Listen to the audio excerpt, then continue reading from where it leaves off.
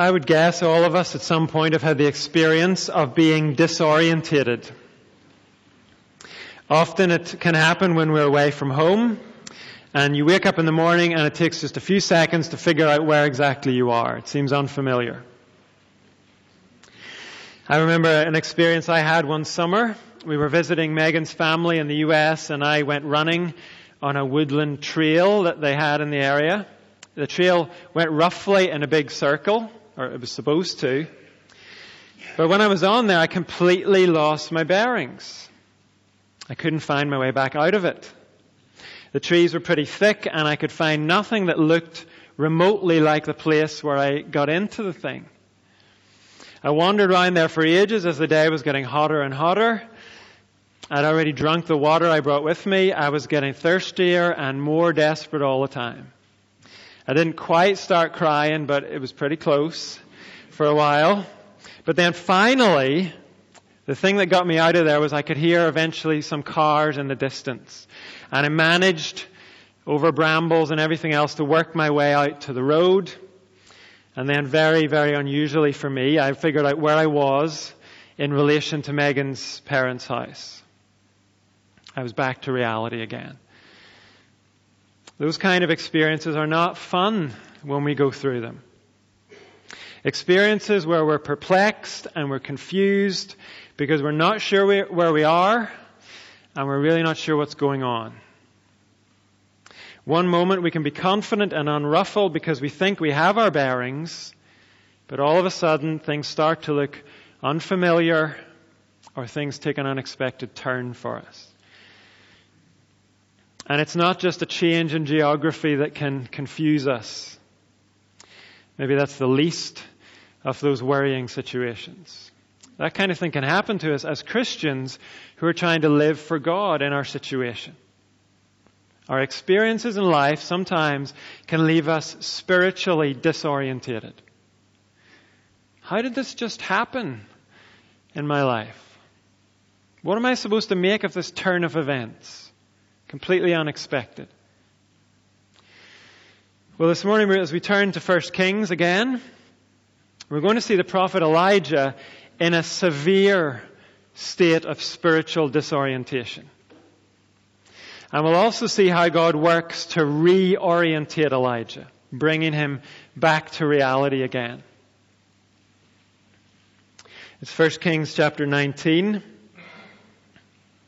You'll find it on page 360 in the blue church Bibles or 555 in the larger print.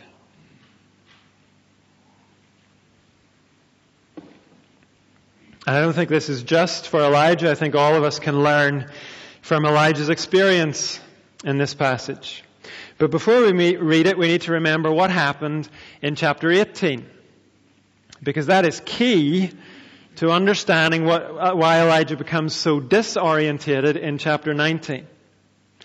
Last time in chapter 18 we saw God sending Elijah to confront King Ahab. Ahab and his wife Jezebel were totally committed to the god Baal.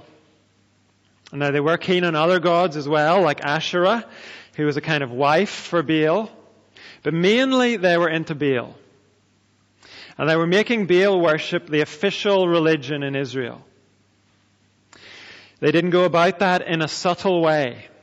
Chapter 18 told us Jezebel was committed to killing off the Lord's prophets.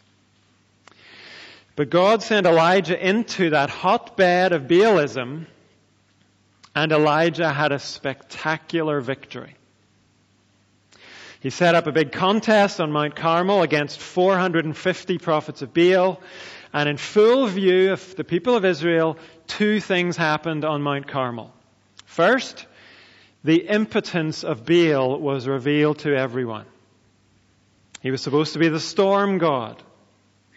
But he did not respond to those 450 prophets, despite their manic efforts to get his attention. And the second thing that was revealed on Mount Carmel was the power of Yahweh. We've noticed in recent weeks, Yahweh is the personal name of the God of the Bible. In our Bibles, it appears as the word Lord, all in capitals.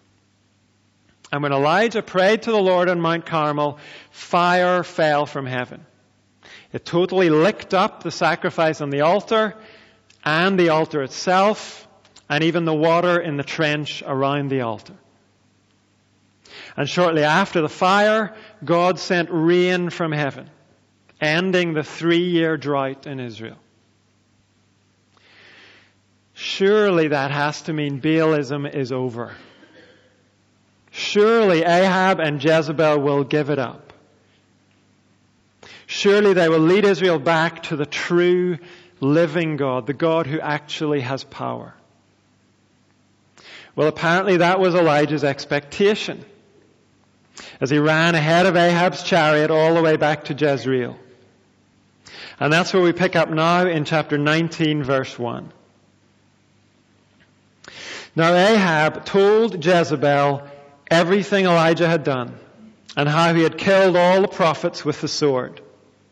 So Jezebel sent a messenger to Elijah to say, "May the gods deal with me, be it ever so severely, if by this time tomorrow I do not make your life like that of one of them." Elijah was afraid and ran for his life. When he came to Beersheba in Judah, he left his servant there, while he himself went a day's journey into the wilderness.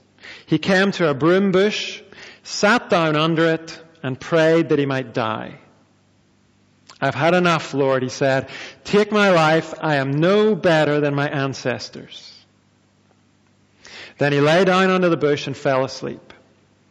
All at once an angel touched him and said, "Get up and eat." He looked around, and there by his head was some bread baked over hot coals and a jar of water. He ate and drank and then lay down again. The angel of the Lord came back a second time and touched him and said, "Get up and eat, for the journey is too much for you." So he got up and ate and drank. Strengthened by that food, he traveled for 40 days and 40 nights until he reached Horeb, the mountain of God. There he went into a cave and spent the night. And the word of the Lord came to him, "What are you doing here, Elijah?" He replied, "I have been very zealous for the Lord God Almighty. The Israelites have rejected your covenant, torn down your altars, and put your prophets to death with the sword. I'm the only one left, and now they're trying to kill me too." The Lord said, "Go out and stand on the mountain in the presence of the Lord, for the Lord is about to pass by." Then a great and powerful wind tore the mountains apart and shattered the rocks before the Lord. But the Lord was not in the wind.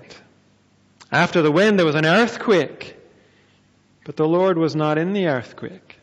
After the earthquake came a fire, but the Lord was not in the fire. And after the fire came a gentle whisper. When Elijah heard it, he pulled his cloak over his face and went out and stood at the mouth of the cave. Then a voice said to him, "What are you doing here, Elijah?" He replied, "I have been very zealous for the Lord God Almighty. The Israelites have rejected your covenant, torn down your altars, and put your prophets to death with the sword. I'm the only one left, and now they're trying to kill me too." The Lord said to him, "Go back the way you came, and go to the desert of Damascus. When you get there, anoint Hazael king over Aram. Also anoint Jehu son of Nimshi king over Israel. And anoint Elisha son of Shaphat from Abel-Meholah to succeed you as prophet. Jehu will put to death any who escape the sword of Hazael, and Elisha will put to death any who escape the sword of Jehu. Yet I reserve 7,000 in Israel, all whose knees have not bowed down to Baal and whose mouths have not kissed him."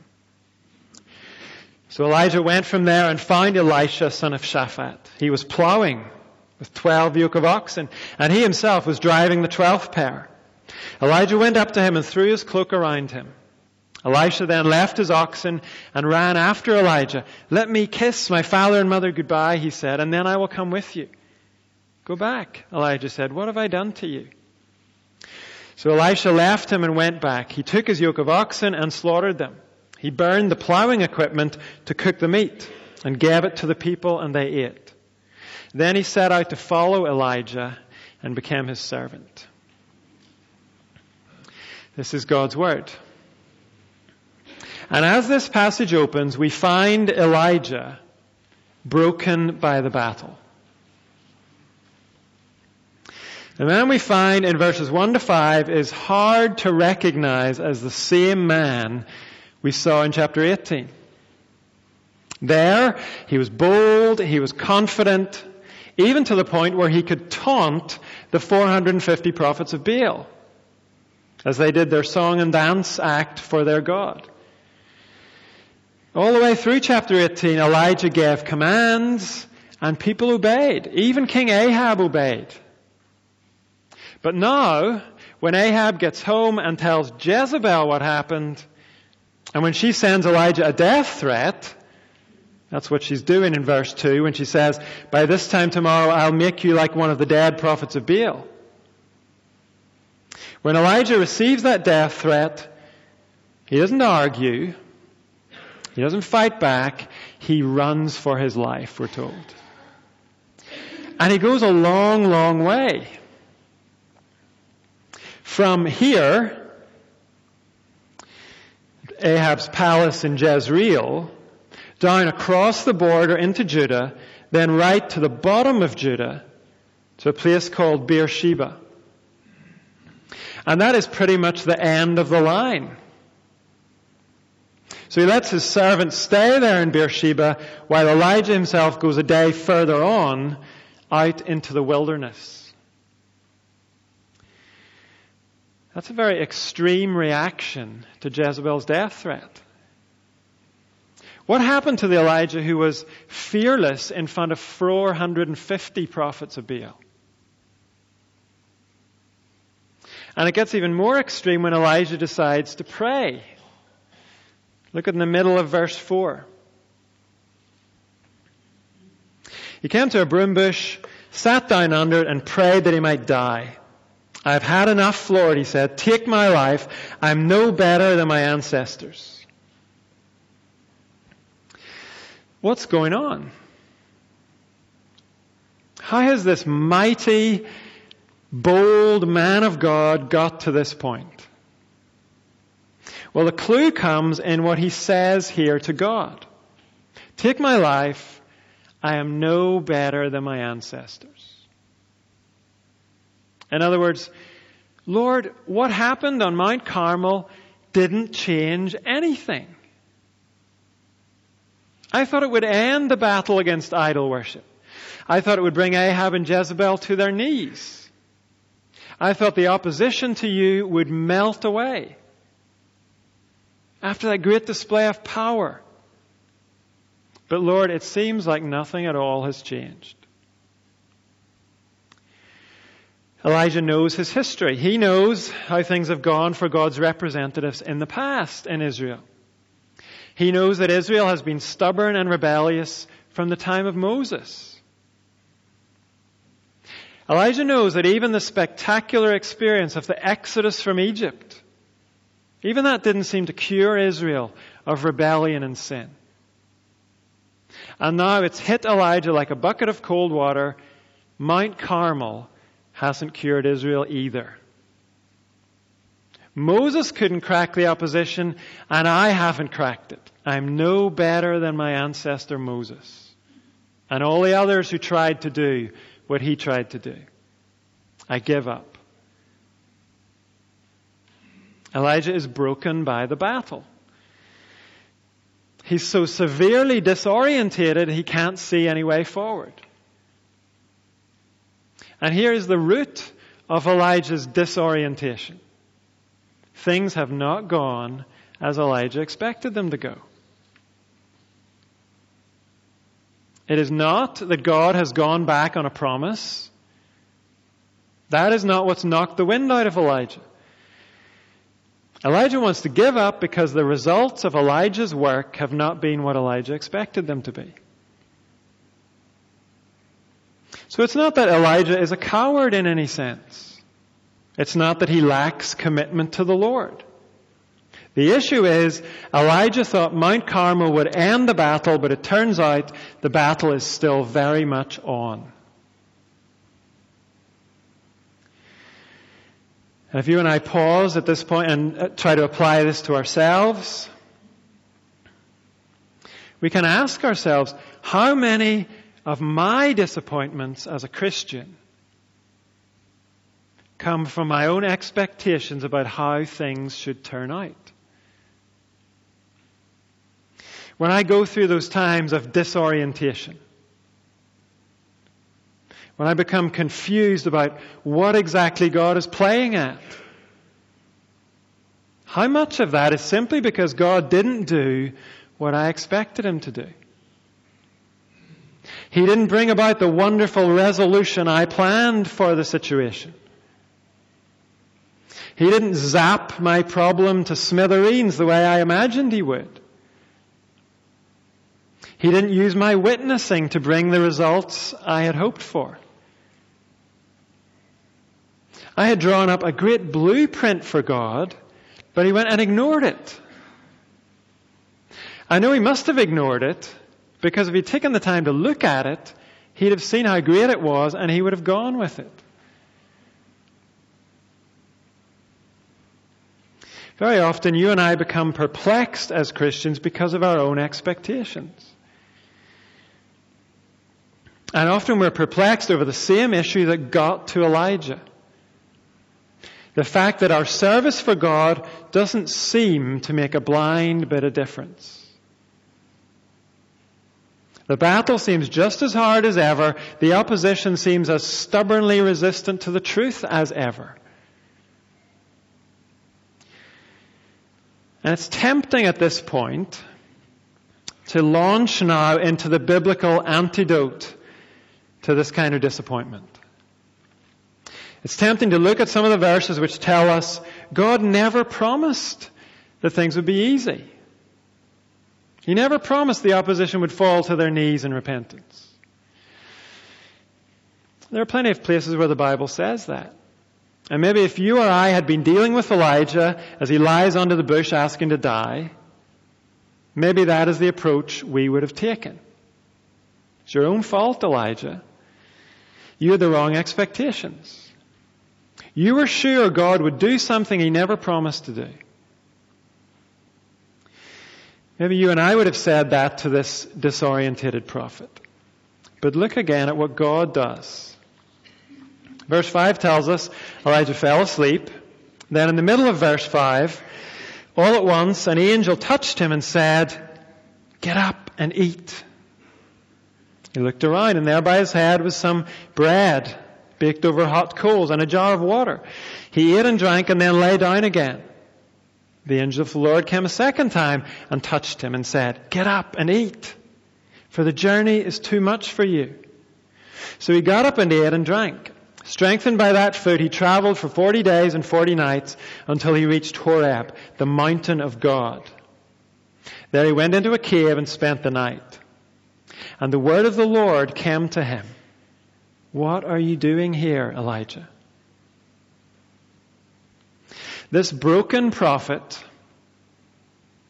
does not find himself being whipped into shape by God. He finds himself cared for by God.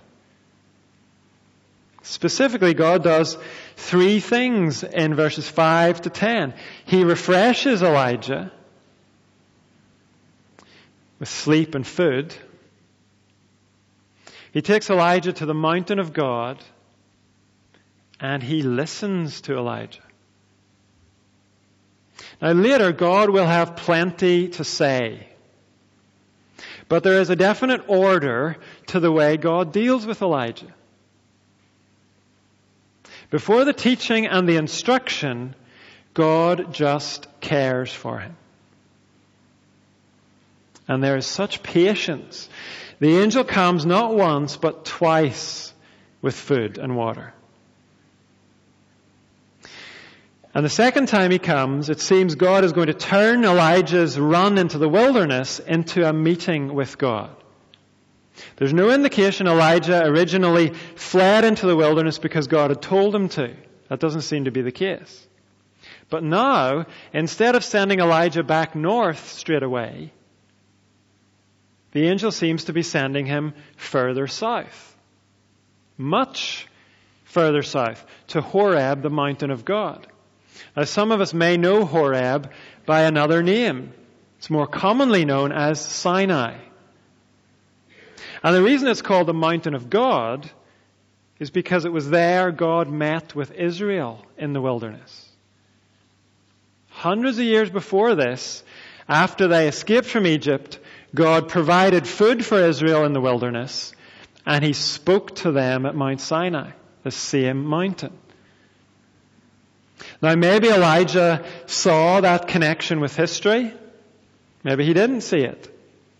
But it's hard for us to miss it as we look at this passage.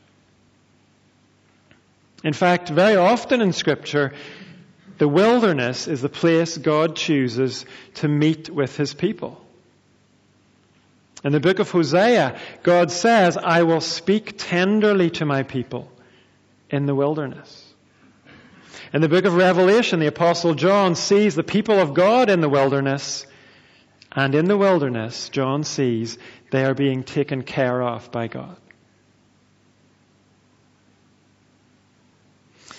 The situation where you and I are disorientated and perplexed and broken is where we receive God's tenderest care. Now, we might not realize it at the time, of course, but it is God who sustains us. It's God who provides us with the strength to keep going until we get finally to where He wants us to be. God sends His angel to sustain Elijah on the journey, and when Elijah gets finally to the mountain, God asks him a question in verse 9. What are you doing here, Elijah? Now, there is no note in the margin of our Bible that tells us what tone God uses here. And so we might wonder, well, is God angry? Is He reproaching Elijah here? But if we follow the clues we've been given in the previous verses, I think we have to take this as a tender question from God. Remember, He sent His angel twice to feed Elijah. That does not indicate God is angry. One writer says, God is inviting Elijah to unburden his soul. And Elijah doesn't need to be asked twice. Verse 10. He replied, I have been very zealous for the Lord God Almighty. The Israelites have rejected your covenant, torn down your altars, and put your prophets to death with the sword. I am the only one left, and now they're trying to kill me too. Is this accurate from Elijah? Mostly, yes, it is. Now, it's true, we have heard in chapter 18 about 100 prophets of the Lord hiding in caves. So technically, Elijah is not the only one left. But he is the only one who hasn't been hiding in a cave. So functionally, he has been the only one opposing Ahab and Jezebel. He is isolated. And he is under a death sentence. What Elijah says is fairly accurate. We'll see in a moment, God doesn't correct him at all. Now, he does present a different perspective on the situation. But God seems to agree with Elijah about the details of the situation. And the key point to notice is how God listens to Elijah.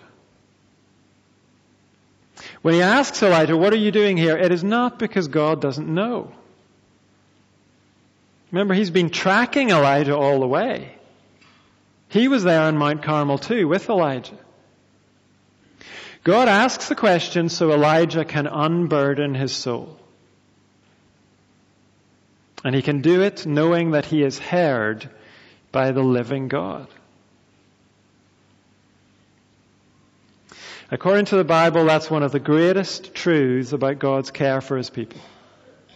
He listens to us. The book of Exodus says the Israelites cried out to God in their slavery, and God heard their groaning. In the Psalms, David says, the Lord turned to me and heard my cry. There are lots of other examples.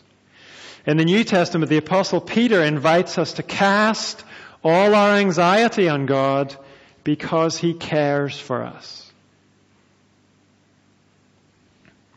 So in our own times of disorientation, the first thing to remember and grasp hold of is the fact that we are cared for by God. Our needs are known to Him, and our prayers are heard by Him. In our confusion and perplexity, He invites us to unburden ourselves to Him. That's where we start. That is the first step out of our confusion and back again to reality. And there's more. Here at Horeb, God doesn't just say to Elijah, sit on my couch and tell me all your troubles, Elijah. God goes further. In the verses that follow, Elijah finds himself reorientated by God. Look at verse 11. After Elijah has poured out all of his frustration and confusion, the Lord said, go out and stand on the mountain in the presence of the Lord, for the Lord is about to pass by. Then a great and powerful wind tore the mountains apart and shattered the rocks before the Lord. But the Lord was not in the wind.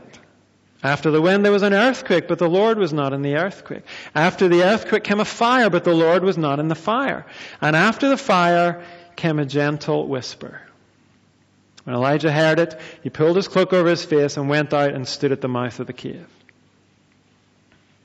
Long, long before this, when Israel met God on this mountain, there was fire and an earthquake. Back on Mount Carmel, there was fire. But here we're told very deliberately, and we're told it several times, the Lord was not in the fire or the earthquake or the powerful wind. Here, the main event is the gentle whisper. That's where God is present in this situation. The whisper is the evidence of God's arrival. That's what draws Elijah out of the cave. And the message seems to be this. Elijah, you experienced the fire on Mount Carmel. And maybe you thought, that was how I did all of my work. Maybe you thought I always came spectacularly and burnt stuff up. And so, Elijah, when the fire was over, you thought I'd finished. You thought I had done all that I could do. And because the enemy was still up for a fight, you got discouraged. Like I had done all I could and it wasn't enough. But God is showing Elijah and saying to Elijah, Elijah, there is more to me than fire and earthquakes. A lot of what I do is gentle and quiet. It's so gentle, you could easily miss it. God is saying, much of what I do is more like a whisper than an earthquake.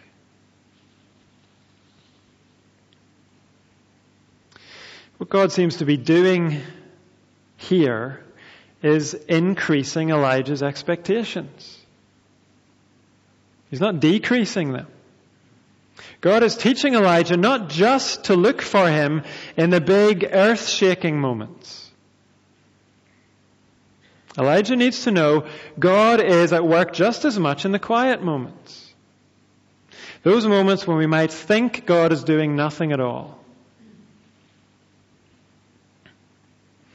You and I need to make the same adjustment to our expectations. We need to realize there is more to our God than fire and earthquakes. Sure, all of us, I'm sure, would love to see a nationwide revival, with people flocking to church, desperate to hear about Jesus. We'd all of us love to see a government that's supporting the Bible's morality today. Or even an opposition party that supported the Bible's morality. We'd settle for either, probably. We'd love to be in a cultural climate where Christians aren't made to feel like the enemies of progress. We'd love to see those kind of spectacular changes in our situation. And it's good for us to pray for those things. But what you and I must not do is think that because God isn't doing those big things at the moment, He's not doing anything at all. We need to see there is more to our God than fire and earthquakes. Through His Holy Spirit, He is working in our time and place. And maybe we're in danger of missing it because we're just looking for fire.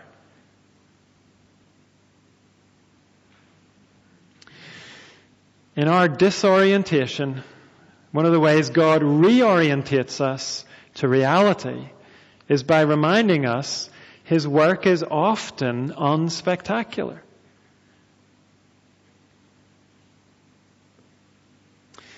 Maybe God isn't drawing hundreds of people to Himself here in Pelsall, but He is drawing people. Maybe God isn't doing what you wanted Him to do in your situation, but He is doing something in your situation. And here in our passage, having made that point to Elijah, now God shows him more. First, God asks Elijah exactly the same question as before in verse 13. What are you doing here, Elijah? And Elijah gives exactly the same answer as before. I have been very zealous, and so on. Word for word what he already said back in verse 10. In other words, okay, I accept that you can work in quiet ways, Lord. So then, what quiet ways have you got in mind for my own nightmare situation? And God responds by showing Elijah that his work is wide and deep. Elijah wanted it to be all settled on Mount Carmel. Just get it over and done with. But God says, I'm working to a long-term plan, Elijah. And I'm still going to be working at that plan after you've gone. Part of your role, Elijah, is to prepare the way for the work that others will do. We see that as God mentions Hazael of Aram and Jehu of Israel. They'll actually come to the fore after Elijah is gone from the picture. And in the meantime, Elijah is to anoint his own successor as prophet, Elisha, son of Shaphat, just to keep it confusing for us. And while it might be true that Elijah's been the only one sticking his head above the parapet for the Lord, God mentions just in passing in verse 18, yet I reserve 7,000 in Israel, all whose knees have not bowed down to Baal and whose mouths have not kissed him.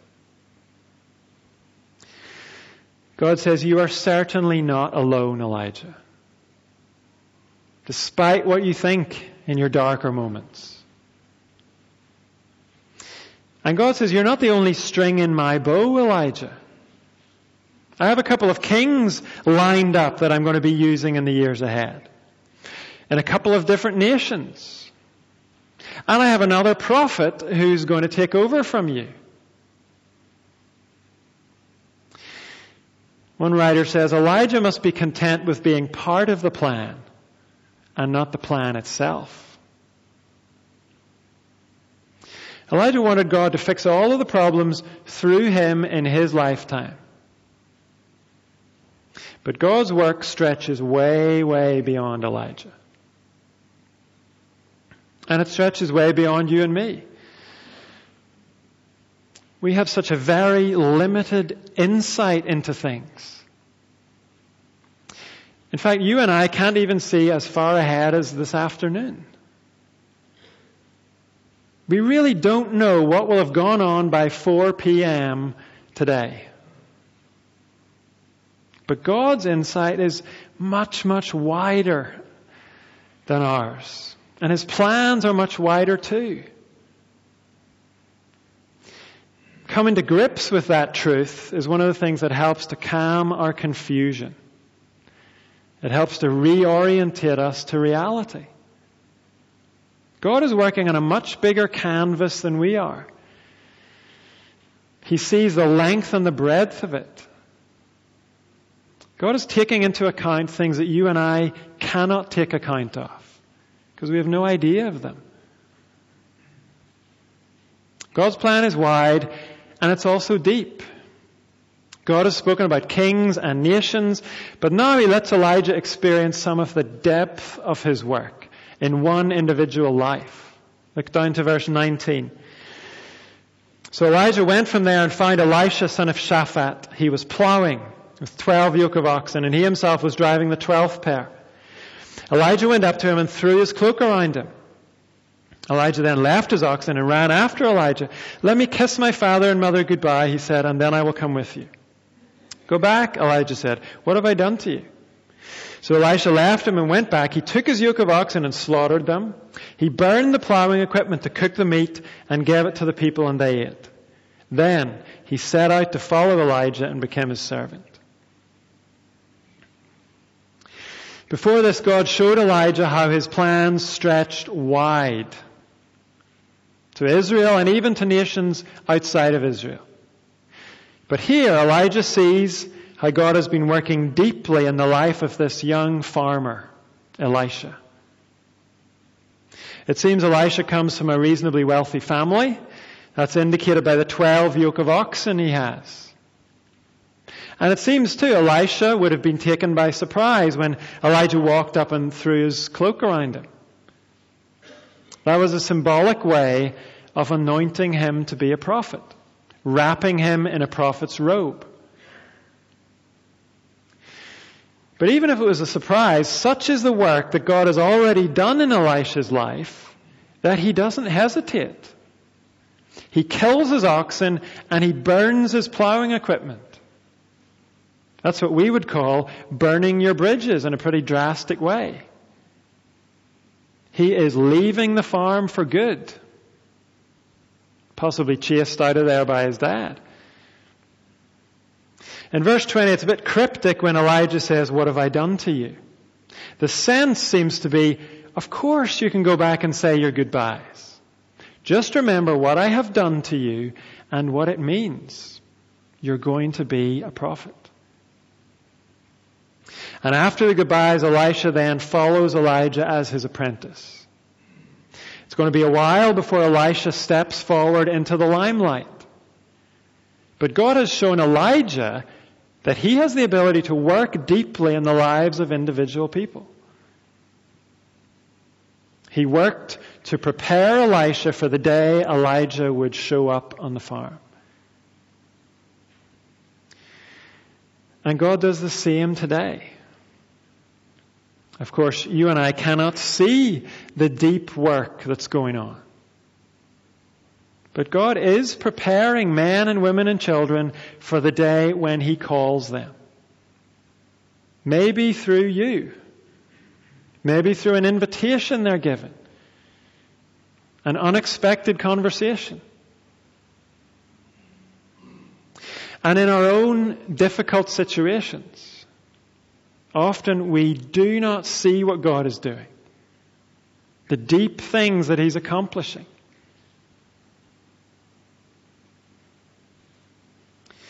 When we meet Elijah again in 1 Kings, we meet a man who has been reorientated by God. He's no longer asking to die. He has experienced God's care. He's been reassured that God is always at work. When we meet Elijah again, he has been brought back to the reality of God's goodness and wisdom and power. And as you and I reflect ourselves on this passage, I hope that a bit of the same happens for us. I hope that our own expectations are corrected. I hope they are made that bit bigger today. As we realize that our God works in fires and earthquakes and in whispers. I hope that we leave here more assured of God's care, His ability to refresh us for the journey, His readiness to listen as we unburden our souls to Him. And if you're not seeing God work in spectacular ways, I hope you can see that He is working. Maybe in quiet ways, but certainly not in limited ways. His Holy Spirit is always at work. And His work is wide and deep.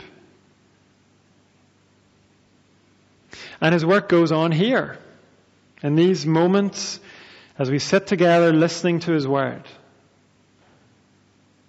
And so before we sing, we're going to take just some time to be quiet. And we can respond to God individually. Maybe asking Him to give us our bearings again. To renew our confidence in Him. To remind us He is working in our own situation. Even if we can't see it. So let's just have that moment of quietness before we sing.